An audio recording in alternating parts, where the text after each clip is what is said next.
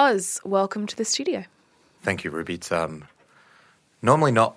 No, let's start that again. What's the way to start this? If you've been listening to the podcast over the last few days, you've probably heard my voice talking about a brand new, very exciting project that we've been working on. You've seen me, Ruby, slowly losing my mind as on top of putting out 7am, I've been trying to launch a brand new podcast here with Schwartz. So I have seen a lot of work going on in the background to make this show happen over the past few weeks and maybe even months, watching it all come together, watching the art come in. You've had a lot of fun making fun of me on these very strange photo shoots and seeing my face emerge on the back of mugs and phone cases. So tell me what it actually is.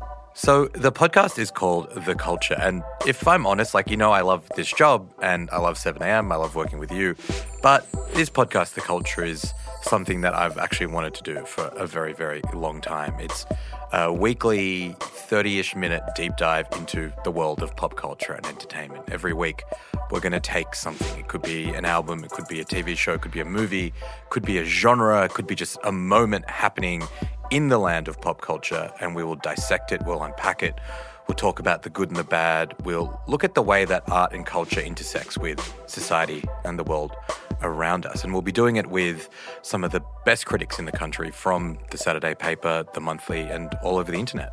Right, so it's you every week and the guest of your choice. Basically, I've got I think I've got maybe the second best job in the world after yours, where I just get to pick very smart, cool people like Anwin Crawford, the music critic for The Monthly, Shad D'Souza, the music critic for the Saturday paper, Christos Yolkis, who writes about film for the paper, and the very first episode, which is dropping today, that's why we're having this chat on Friday, is Sarah Krasnostein, who is an extremely acclaimed and accomplished author. She's the best-selling author of The Trauma Cleaner. Great book, yeah. It's a fantastic book. She's also the Saturday paper's newest TV critic. So our first episode is a chat, me chatting with her about true crime. Okay, so Osman Faruqi, host of brand new podcast, The Culture. How do we listen to it? So it'll be in your feeds right now. Search for The Culture in your favourite podcast app. New episodes will be dropping every Friday morning, and following us is the best way to stay in touch. Thanks for letting me plug it on your show, Ruby. No worries.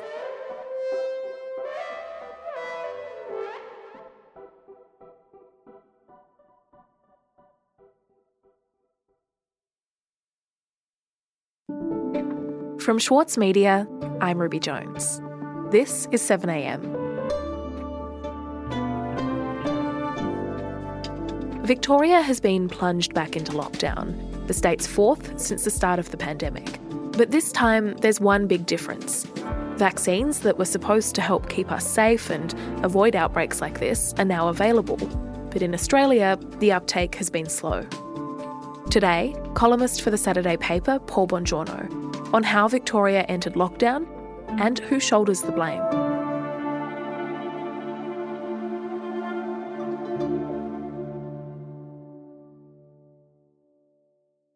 Paul, Melbourne has been plunged back into lockdown. Can we start by walking through how we got here? Well, Ruby, this latest outbreak actually seems to have its origins in a hotel quarantine leak from South Australia. A positive COVID case travelled to Melbourne after acquiring the virus in hotel quarantine in South Australia. It seemed like that case hadn't infected any others in Victoria, and there was no community transmission associated with them. Good morning. We begin with some breaking news. Victoria recording 6 new cases of COVID-19. The government's saying the next 24 hours are crucial to determine whether... But things changed this week when new cases started emerging. Victoria's Health Department is investigating 2 likely positive cases of COVID-19 in Melbourne's northern suburbs. Reporter Stephanie Ferrier joins us now. And while the exact link to that first case hasn't been clearly identified, health officials still believe that's almost certainly the source. On Wednesday, we learned that the outbreak in Melbourne had risen to 15 cases and the list of exposure sites kept building over the day. Victoria has confirmed 11 new COVID infections in the past 24 hours, which could mean greater restrictions. And concerns started to be aired about a potential third wave and the prospect of a lockdown. Good evening. Melbourne's bracing for a snap lockdown, with the coming hours described as critical. And as of Thursday, the number of positive cases had increased into the high 20s, and exposure sites were spread across Melbourne and even into regional Victoria. Morning all. Okay, thanks everyone. Thanks for coming along this morning. I've got a bit to do, so bear with me, and then I'll hand over to the Minister for Health, and Professor Sutton is here as well. That fast spread and the fear it could have gone even further is really what has prompted this latest lockdown. From 11:59 p.m. tonight, Victoria will enter a 7-day circuit breaker lockdown, and these restrictions will be in place until 11:59 on Thursday, the 3rd of June. But Ruby, as quickly as all of this has developed, so too have the questions as to who is to blame. So let's talk about that, because last year when Melbourne experienced the longest lockdown in the country, a lot of the blame was put on the state government's management of hotel quarantine and contact tracing. But this time, who is responsible, Paul? Well, the federal opposition started squarely pointing the finger at Scott Morrison. How many more outbreaks do there have to be until the Prime Minister understands that he needs to do his job? Labor leader Anthony Albanese put the responsibility on the shoulders of the Morrison government. And deliver a safe, national, purpose-built quarantine system and fix his bungled vaccine rollout. Deputy Labor leader Richard Marles, a Victorian, reminded the Prime Minister that the outbreak in his home state was linked to a man who caught the virus while in hotel quarantine in Adelaide. If the Prime Minister had fulfilled his responsibility for creating a safe, national, purpose-built quarantine system, wouldn't Australians be safer today? But it was a question from Labor frontbencher Mark Butler that prompted Morrison to lash out. On the slow pace of the vaccine rollout, Butler said, "The Prime Minister promised Australians last year we would be at the front of the queue. Prime Minister, isn't it true that we're so far back we can't even see the front of the queue?"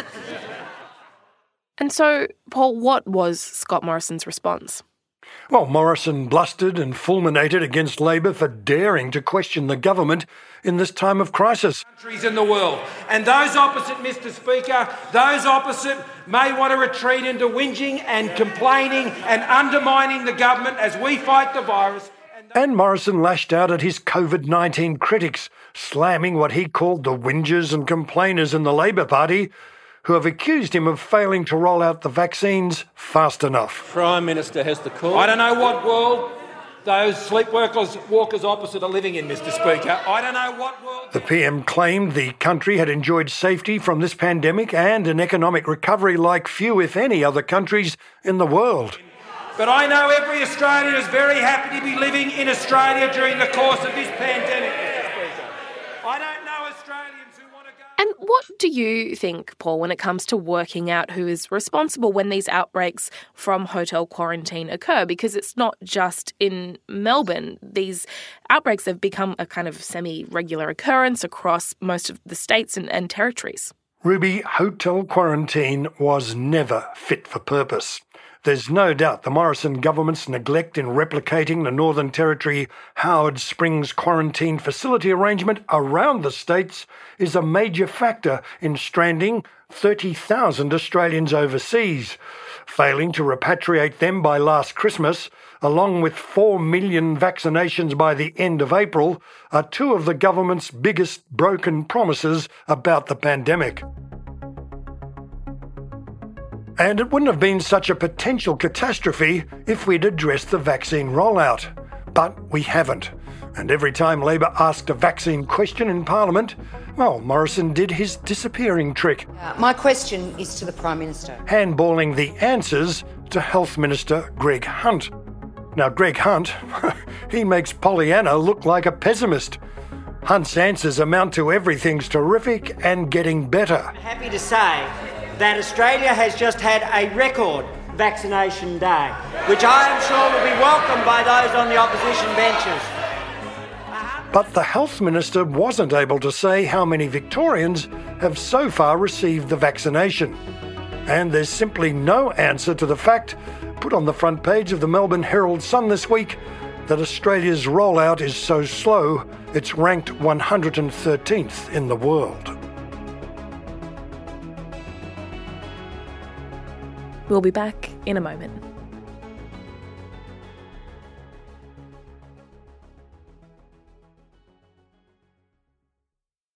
Need a reminder of what political leadership looks like? Australia's master of political satire, Jonathan Biggins, is back embodying the iconic Paul Keating, visionary, reformer and rabble-rouser. Due to overwhelming demand, one-man comedy The Gospel According to Paul is returning to the Opera House, on from the 4th to 23rd of June for its final term ever.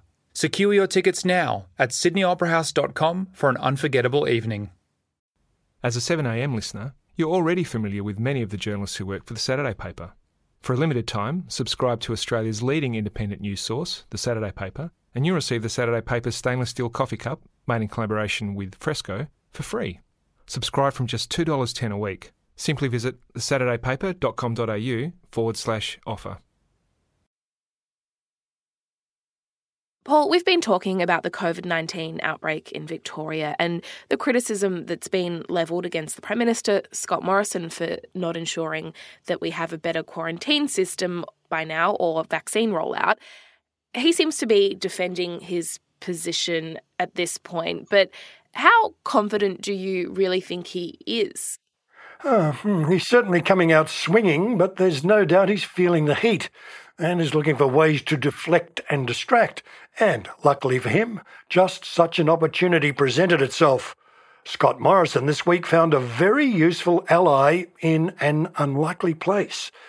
And that was in the person of opposition member for the New South Wales seat of Hunter, Joel Fitzgibbon. So what exactly has Joel Fitzgibbon been doing?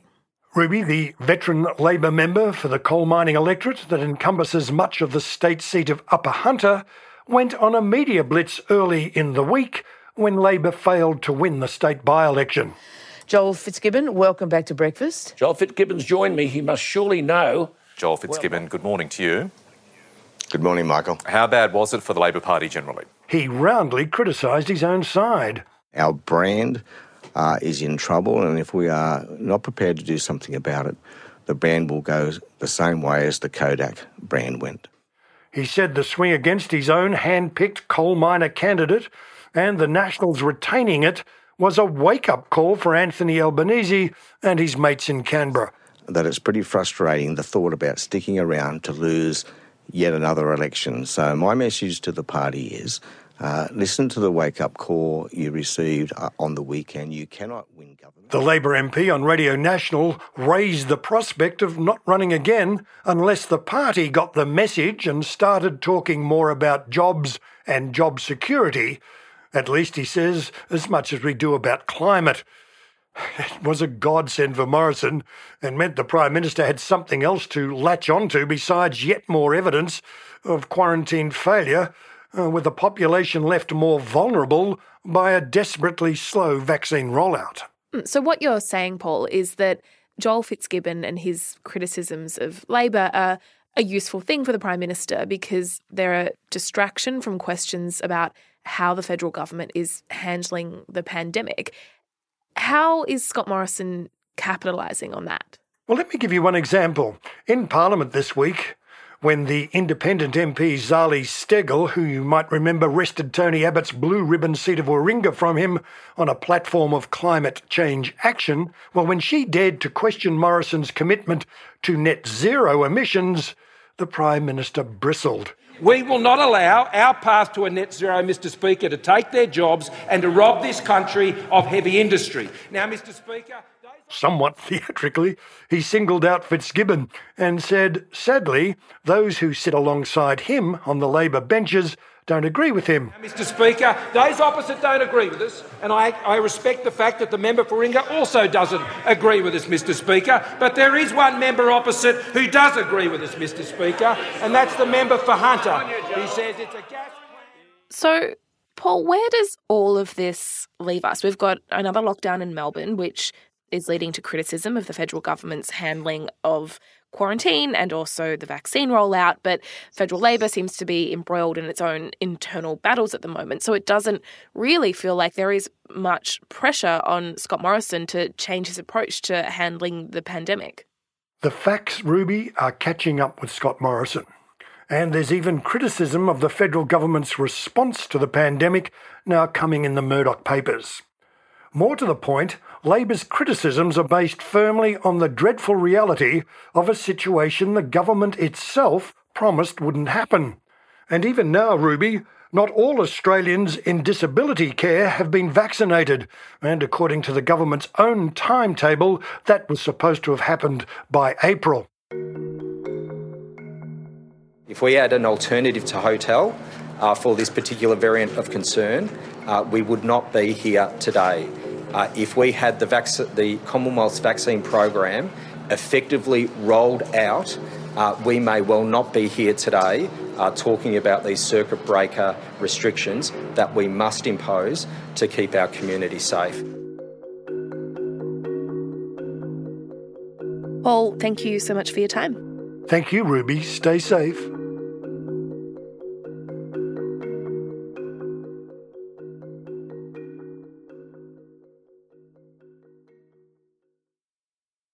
For Sloane Crosley, writing about the loss of a friend may not have provided catharsis, but it did allow for the possibility of a better ending. Like, you have this amazing meal that's this friendship, and then you have a really, really, really, really bad dessert with shards of glass in it. And then, like, the book is like, those little chunks of chocolate that come with the bill.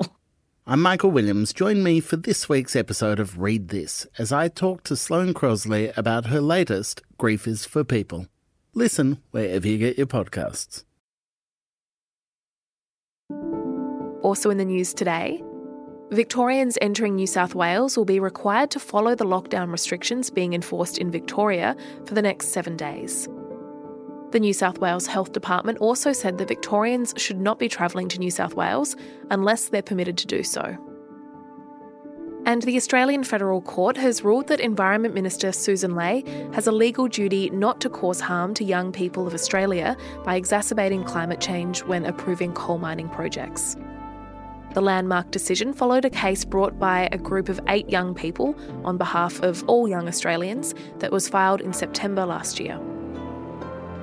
7am is a daily show from The Monthly and The Saturday Paper. Our senior producer is Ruby Schwartz. The show is produced by Elle Marsh, Atticus Bastow, Michelle Macklem and Cinnamon Nippard. Brian Compo mixes the show. Our editor is Osman Faruqi. Eric Jensen is our editor-in-chief. Our theme music is by Ned Beckley and Josh Hogan of Envelope Audio.